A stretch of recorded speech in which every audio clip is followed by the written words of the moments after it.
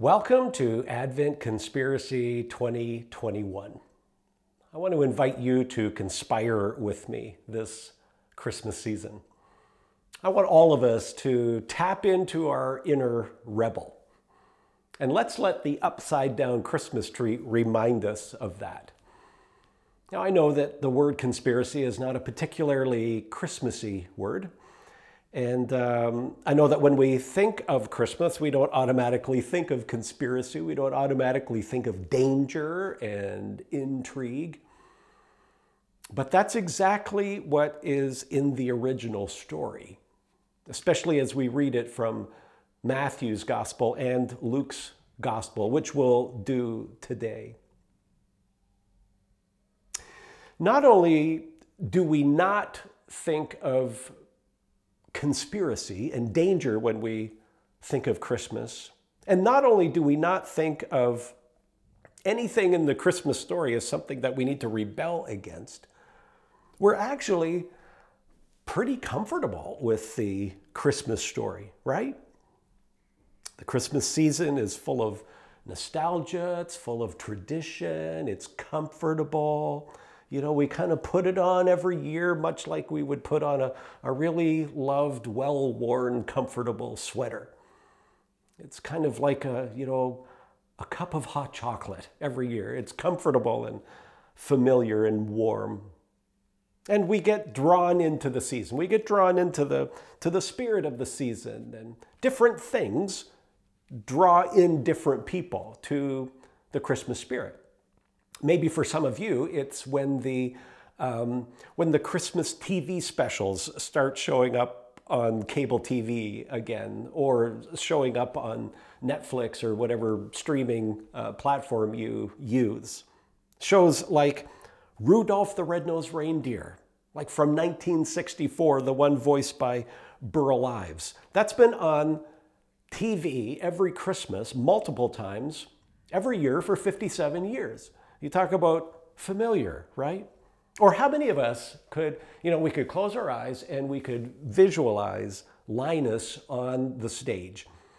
Charlie Brown Christmas special from 1965, right? Linus is on the stage and he says, "Lights, please." And then he recites from Luke's gospel, the Christmas story. That's what Christmas is all about, Charlie Brown.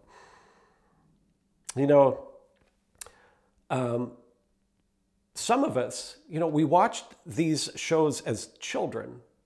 Then we watched them with our own children, and maybe some of you watched them with your grandchildren. Like, just so traditional and familiar and comfortable and loved. Or maybe you like watching The Grinch, the cartoon version of The Grinch Who Stole Christmas from 1966. Or the cartoon version of Frosty the Snowman from 1969, narrated by Jimmy Durante. Or maybe for you, it's Christmas movies, like the classic ones, like It's a Wonderful Life, 1946, Jimmy Stewart. For many of us, these classic TV shows and these classic movies just come with such nostalgia. They're so traditional and familiar and warm. Maybe for some of you who aren't as old as I am, maybe you've got different viewing traditions. Maybe your favorite Christmas Grinch is the one played by Jim Carrey. Maybe your favorite Christmas elf is the one played by Will Ferrell. Maybe your favorite Christmas family is the Griswolds. Maybe your favorite Christmas movie is Home Alone. That's a great Christmas movie. We all have our warm and comfortable Christmas traditions that give Christmas that kind of once upon a time kind of feel. Jean's favorite Christmas movie is one I've already mentioned. It's a Wonderful Life, 1946, Jimmy Stewart. And we're kind of old school. We have that one on DVD and we watch it every Christmas. And we'll have on like our pajama pants and a nice comfortable hoodie, maybe wrap up in a blanket, have some popcorn, and we'll watch that movie. And what's the line from that at the end? Every time a bell rings, an angel gets his wings. Right? It's terrible theology, but it's a great movie. Maybe for you, it's not so much the TV specials or the Christmas movies that gets you into the Christmas mood. Maybe for you, it's Christmas music. Like as soon as you hear Bing Crosby singing White Christmas or Silver Bells, maybe that's what just kind of draws you in. Or maybe Gene Autry, the singing cowboy, singing Rudolph the Red-Nosed Reindeer. Or, maybe Justin Bieber singing Little Drummer Boy. I brought my two favorite Christmas CDs, in case you care. This one is a big band celebration. It's the Steve Wingfield Band. Good Canadian boy, as Don Cherry would say. I love this CD. I play it a lot. Ask Gene. I play it a lot at Christmas. Gets me feeling pretty Christmassy. This is my other favorite one. This is the Charlie Brown Christmas special soundtrack. It's the Vince Guaraldi Trio. It's like amazing soundtracks, great jazz music, and I listen to that a lot. And these get me feeling pretty Christmassy. I love the Christmas music. For other people, maybe what kind of draws them in, or maybe draws you in, is when you see the Christmas lights and the decorations, and that, because that has like a kind of a magical sort of a feel to it. And speaking of Christmas lights, this building, Sauble Christian Fellowship, last Christmas was decorated absolutely beautifully. I think every church building ought to be lit up just short of Griswoldian at Christmas. I love that. And for a lot of people, and not just Christian people and non-Christian people, we're pretty comfortable and familiar even with the Jesus story at Christmas, right? We see nativities, we see, the story of baby Jesus and the stable and the wise men and the star. Well, for so many Christian and non-Christian, it's comfortable, it's traditional, it feels like that warm, comfortable sweater every year. But the fact of the matter is, Jesus was born in an incredibly dangerous time. And he was born in an incredibly dangerous place. The story of Christmas is a dangerous story. Jesus was born in the time of the Caesars. I'm going to read some verses. If you have your Bible, you can have it open to Luke chapter 2. I'm going to read beginning at verse 1. In those days, Caesar Augustus issued a decree that a census should be taken of the entire Roman world. This was the first census that took place while Quirinius was governor of Syria. And everyone went to their own town to register. Well, who is this Caesar Augustus guy? Well, if you back up just a little bit, so Jesus is born in Bethlehem, in Palestine, which was part of the Roman Empire of the day. And the Roman Empire was huge. It stretched all the way from India to England, and it was the dominant world power of that day. And it had risen to power through many wars and assassinations and coups and generals plotting against senators. You'd be familiar with the name Julius Caesar, no doubt. Julius Caesar was a Roman general who himself, along with others, plotted and fought their way to see the Roman Republic become the Roman Empire, and Julius Caesar himself became the very powerful leader of the Roman Empire. And of course, you probably remember from school, Julius Caesar gets assassinated, 44 BC, March 15th, the Ides of March, beware the Ides of March. But Julius Caesar made a very interesting provision in his will. He made a provision that upon his death, his great nephew, a young guy named Octavius, or Octavian, would become his adopted son. And so upon the death of Julius Caesar, Octavian or Octavius would change his name to Augustus. And in 27 BC, Caesar Augustus would become the emperor of the Roman Empire. Now, Julius Caesar, after his death, he became deified. He was declared to be a god, and he was worshipped as God. And that marked a very notable shift in the religion of the empire. There's a word in Latin, religio, that is the word to describe kind of the state religion of the empire. See, before the death of Julius Caesar, the religio of the Roman Empire included many gods and many goddesses. But then with the death of Julius Caesar and his being deified and declared to be God and worshiped as God, that really changed the religio of the empire to Caesar worship. And all of a sudden, everybody was required to declare that Caesar is Lord.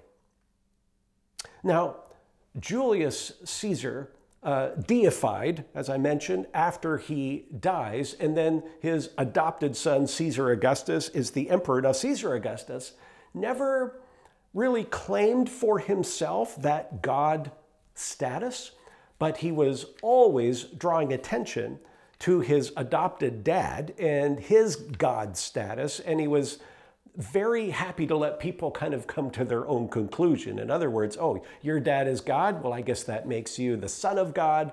And Caesar Augustus was pretty happy with that. He never fought against that. He rather enjoyed that. Caesar Augustus was smart, powerful.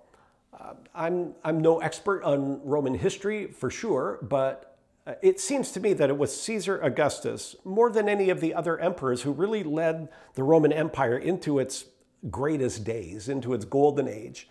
And under Caesar Augustus, there was peace in the empire. The assassinations and the coups and the plotting had stopped, and there was peace. And this peace was so noteworthy that it actually had a name, Pax Romana, the peace of Rome.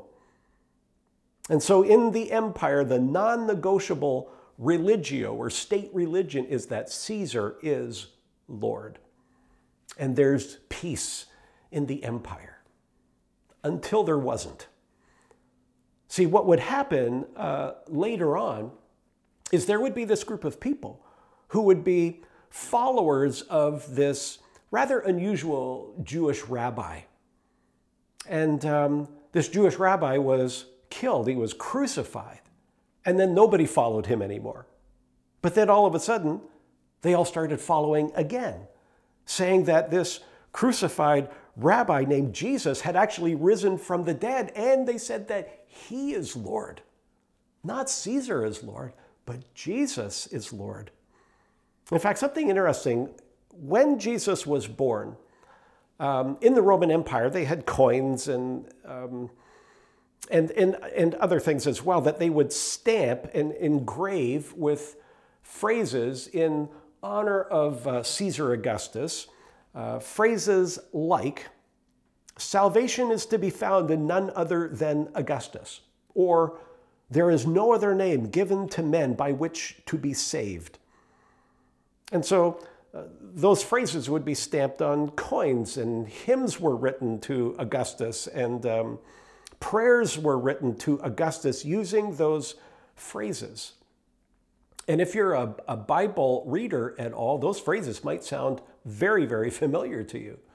Because if you fast forward to like Acts chapter 4, Peter and John, well, they'd been thrown in jail overnight. They're hauled into court the next day, and they're in religious court being threatened, being interrogated because they'd healed a lame man the day before, a lame man who caused quite a stir in Jerusalem. And so Peter and John are being interrogated, and Peter is asked this question. It's recorded in Acts 4. And the question Peter gets asked is this: by what power or in what name was this man healed? And Peter's like, are you kidding me? I get to answer that? And Peter answers that question this way, and it's recorded in Acts 4:12. Salvation is found in no one else, for there is no other name under heaven given to men by which we must be saved. You talk about a rebel. You talk about being defiant. You know, here's Peter, this spokesman of Christianity, taking the words right off of the coins, taking the phrases right out of the hymns, right out of the prayers to Augustus, and he's using those same phrases, except he's inserting the name Jesus. You know, talk about a rebel, talk about just being defiant and absolutely saying no to the religio of Caesar worship and yes to the fact that Jesus is Lord. And this outright defiance would begin to get Jesus' followers killed. But what we don't often think of is the fact that we are a continuation of a very long line of rebels. And that's why I said we want to tap into our inner rebel. And that, by the way, has nothing at all to do with COVID. It has everything to do with defiantly saying no to the religio of the culture and yes to Jesus is Lord. And let's let the upside down tree remind us of that.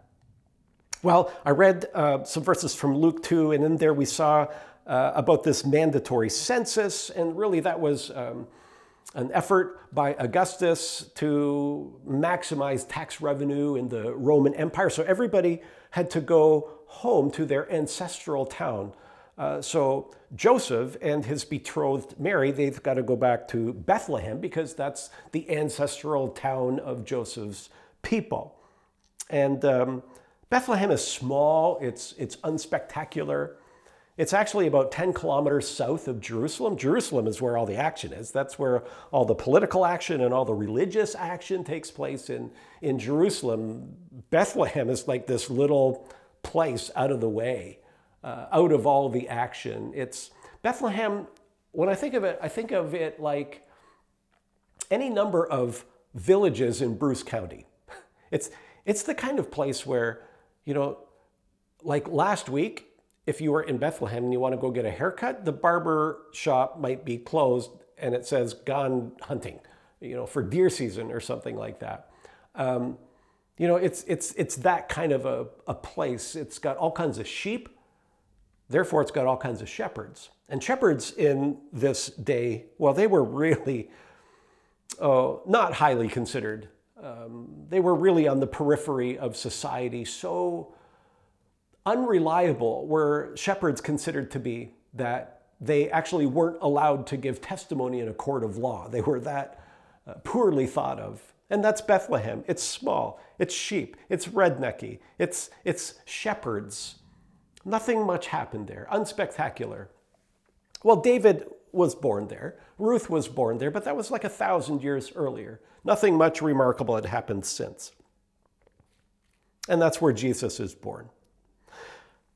I want to read some verses from Matthew chapter 2. So if you have your Bibles, you can open it up to Matthew 2. I'll begin at verse 1. After Jesus was born in Bethlehem in Judea, during the time of King Herod, Magi, or wise men as we sometimes call them, came from the east, came to Jerusalem. So they come to Jerusalem just assuming this is where the action is. This is where the religious action and the political action is. So they go there. It makes sense. And they ask, where is the one who's been born King of the Jews? We saw his star when it rose, and we have come to worship him. When King Herod heard this, he was disturbed. That's Bible speak for he freaked out. And all Jerusalem with him, all Jerusalem freaked out with him. When he had called together all the people's chief priests and teachers of the law, he asked them where the Messiah was to be born. In Bethlehem in Judea, they replied, for this is what the prophet has written. And so they quote from the tiny little prophet of Micah in the Old Testament. But you, Bethlehem, in the land of Judah, are by no means least among the rulers of Judah. For out of you will come a ruler who will shepherd my people Israel. Well, then Herod called the Magi secretly and found out from them the exact time the star had appeared. He sent them to Bethlehem and said, go and search carefully for the child. As soon as you find him, report to me so that I too may go and worship him. So Jesus has been born. The wise men come. There's almost certainly more than 3 of them, and they're not kings.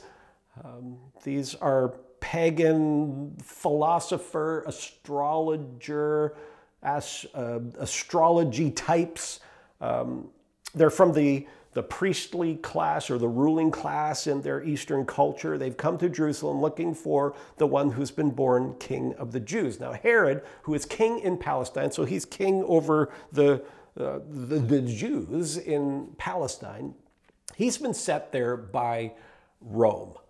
Herod is a king set by Rome over Palestine, works in cooperation with Rome. So he hears this news that there's one born king of the Jews. Well, he's king over the Jews in Palestine, and he freaks out. And all Jerusalem freaks out with him, the text says.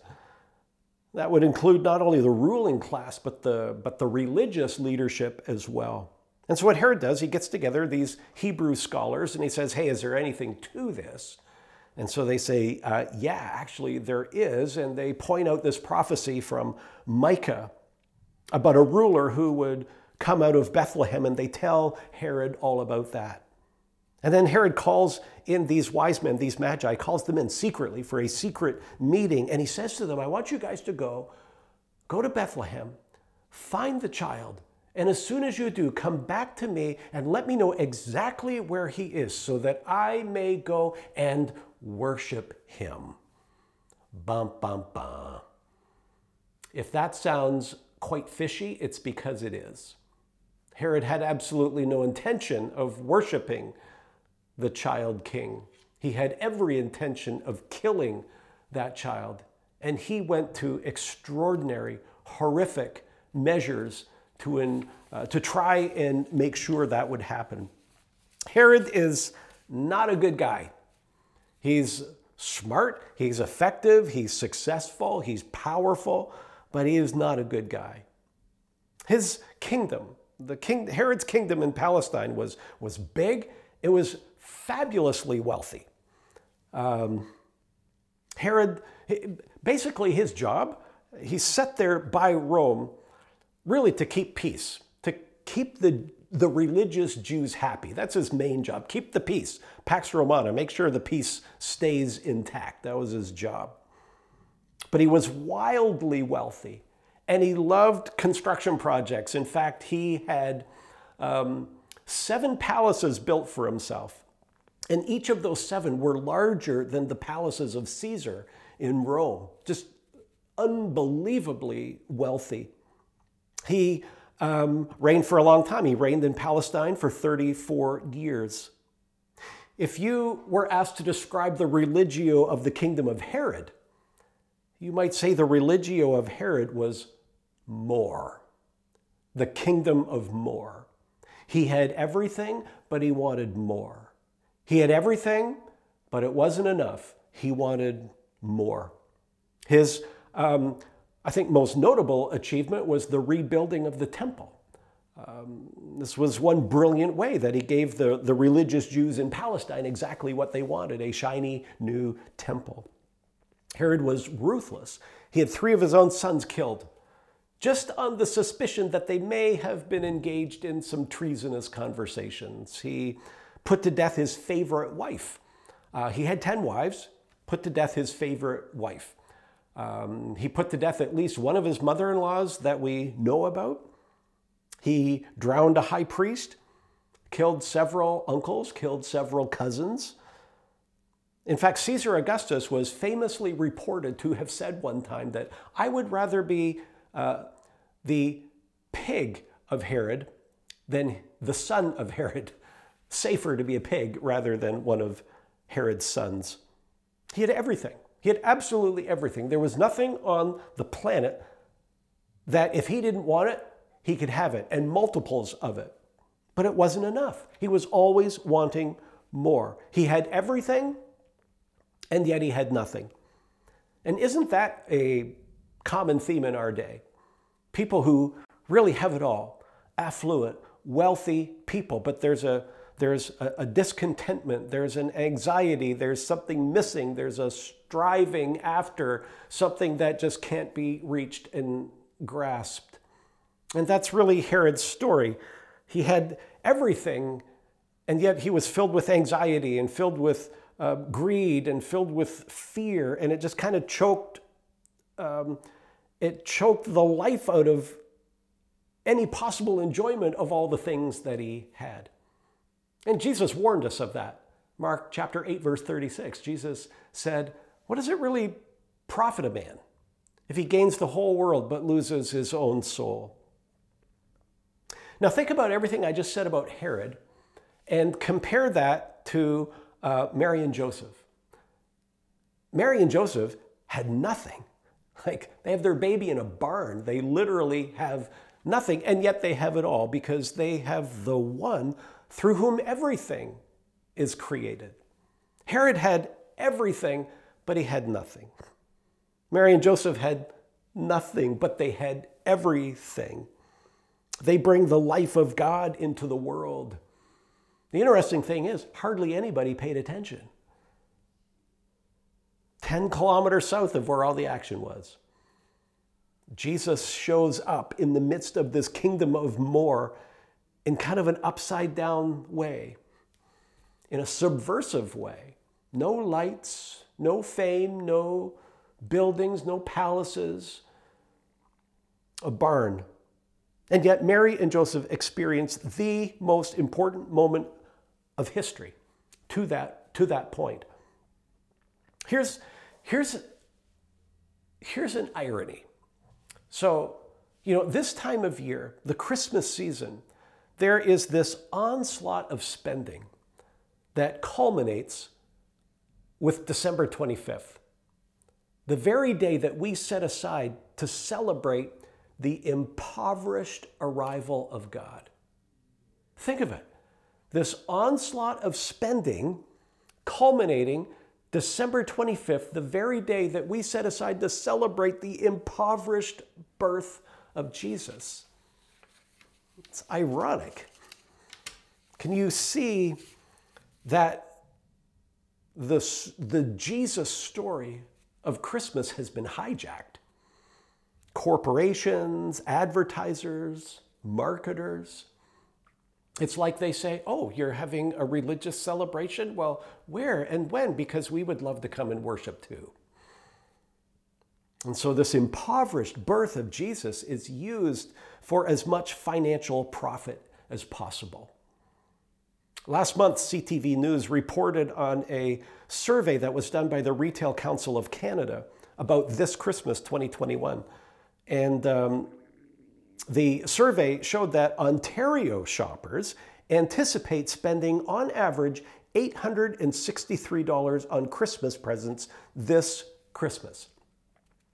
There's some pent-up desire to spend and to shop, and things are expensive this year. There's supply chain issues and all of that, and so things are expensive. But that figure of $863 per shopper on average increases when you add in what these shoppers expect to spend on Christmas travel and Christmas food and Christmas alcohol.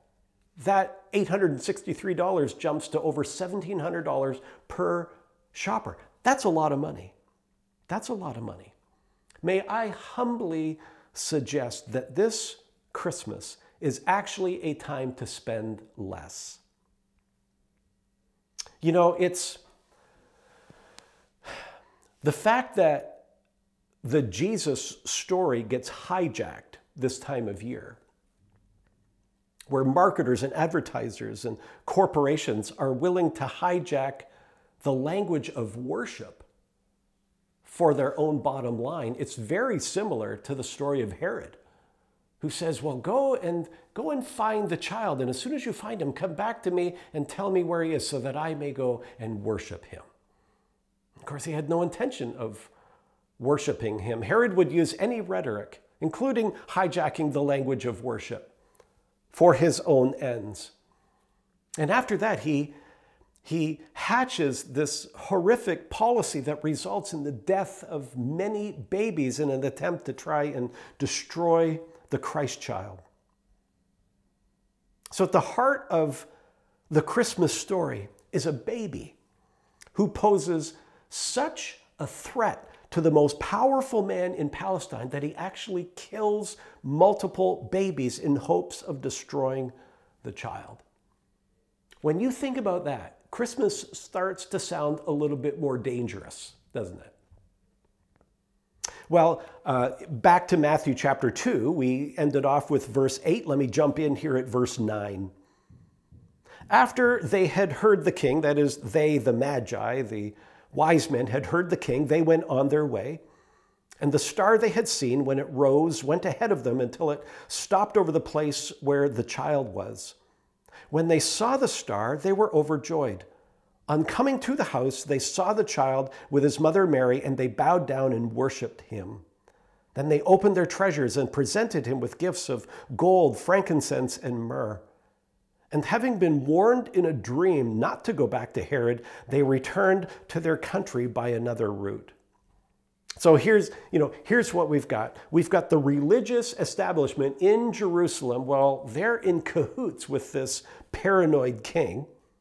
The ones in this story who actually find Jesus are these stargazing pagans and these minimum wage shepherds who themselves are on the margins of society. You see, in this Christmas story, as we read it, if you want to find God, don't go to the temple built by the king for the religious establishment. You got to go to the barn. It's upside down.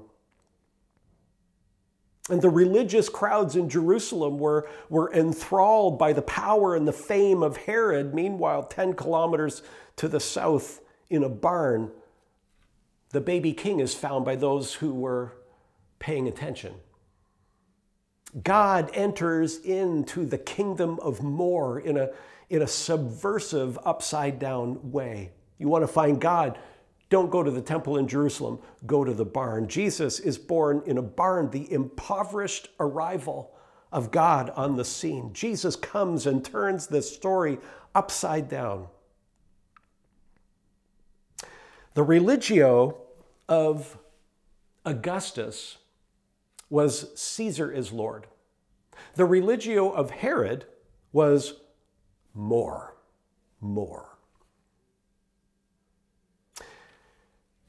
What is the religio of Sauble Beach, Christmas 2021?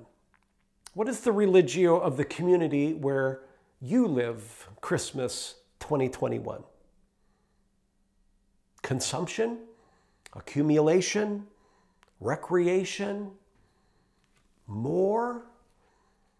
Let's conspire against the kingdom of more. Let's agree to opt out of the religio of more, the religio of consumption, the religio of accumulation. And let's, as our theme for today suggests, let's spend less. Now, I'm not saying don't spend. I'm saying spend less. Shop. Buy gifts. Buy great gifts. Be generous. But let's spend less. Let's not have Christmas trees that are almost hidden from sight because of the excessive mound of presents that are in front of it. Let's spend less. Let's spend less on meaningless gifts. Do you know what I mean? I think we all have given meaningless gifts. It's like, well, we got to get something for Cousin Joe because he always gets something. And so, what should we get him? I don't care. Get him a gift card. That's a meaningless gift. It expresses nothing. It's a bother. It's an expense. Or maybe it's not Cousin Joe. Maybe it's Cousin Joan. Well, go and get her a shirt. Doesn't matter what size. She's going to return it anyway. Just include the receipt. Like, these are meaningless gifts that we just give out of habit or out of duty or obligation. Let's give less of those meaningless gifts. Let's not allow the Jesus story to be hijacked. Let's opt out of being sucked into the religio of more. Let's spend less. Let's spend less on those meaningless gifts. Let's spend less on even up gifts. Do you know what an even up gift is? You will if you're a parent. So say you've got 3 kids and you get gifts for each of your 3 children. So it's a few days to Christmas, and so you're going to wrap these gifts, and you notice, okay, this kid has 5 gifts, and this kid has 6 gifts, and this kid has 4 gifts. Okay, well, I got to go out and get 2 more for that kid and 1 more for that kid to even up, so everybody's got 6. Well, instead of buying even up gifts, what about taking 2 from that kid and 1 from that kid and giving them to other kids who maybe don't get any gifts at Christmas, or maybe put them in the closet, save them for birthday? What about spending less on those even up gifts? Or let's spend less on, if I said a gift for a gift, would you know what I'm talking about? Here's what I mean. It's December 23rd. Your next door neighbor comes and knocks on your door, and they say, Merry Christmas, and they give to you a box of pot of gold chocolates. You've got nothing for them. You're a little bit embarrassed.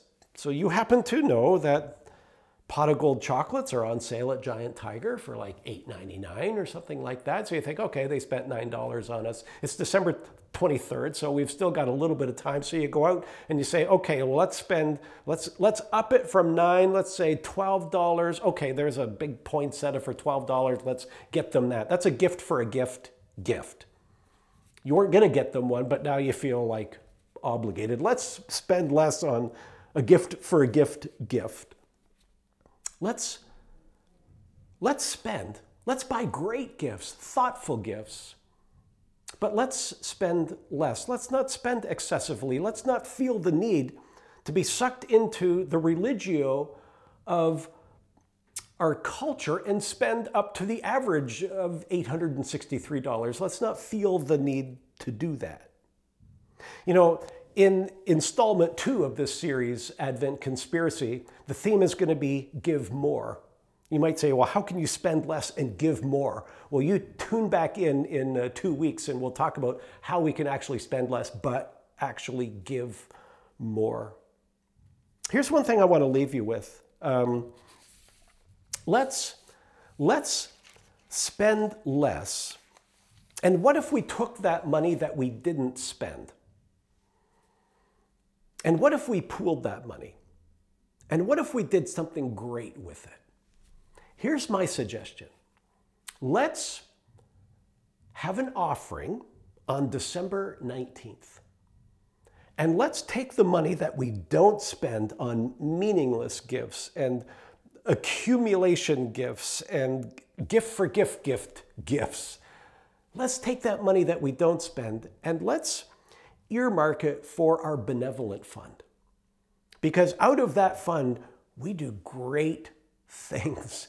It's a beautiful fund. We give that money away to meet needs in the lives of people, and we do it in Jesus' name.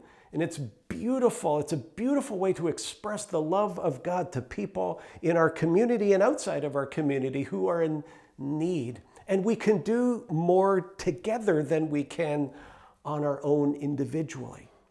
So on December 19th, and you're part of Sauble Online, can I encourage you to just prayerfully consider spending less and taking that and donating it even electronically, designated to our benevolent fund. And for our in-person worshipers on that day, we'll have an offering for our benevolent fund to see if we can top it up. I think the last time I reported to you on our benevolent fund, it was in the hole. It's out of the hole now, but just slightly. So let's replenish it because it's so beautiful to meet needs in Jesus' name. And we can change our world through the beautiful distribution of these generously given funds in Jesus' name. Let's pray. Our Father, thank you that you so loved the world, that you gave your one and only Son. And through the birth, life, death, and resurrection of Jesus, well, you changed the world. You changed our lives. I think of the words of Paul when he wrote that it is by grace we have been saved through faith, not by our own doing or by our own efforts, because we could brag about that. No, it's your grace, undeserved favor. Paul says our salvation is the gift of God, your gift for us to receive. I pray that you would help us this Advent season to not allow the message of Jesus to be hijacked. That, like Peter, we would say no to the religio of more, no to the religio of accumulation and consumption, and yes to Jesus is Lord. And may this be evident in our lives this season, in our giving, in what we give, and how we give, and to whom we give. And may we, like you, give out of love. Father, you so loved the world that you gave. Would you give us eyes to see this Advent season those who are on the margins? Lord Jesus, your arrival in Bethlehem, 10 kilometers south of the action, the religious action in Jerusalem, your impoverished arrival. Well, in that, Jesus, you declared solidarity with the poor. You showed up in a barn, homeless, a subversive arrival, completely upside down to what we may have thought would have made religious sense, but religious sense isn't Lord. Jesus is Lord. Amen. See you next time.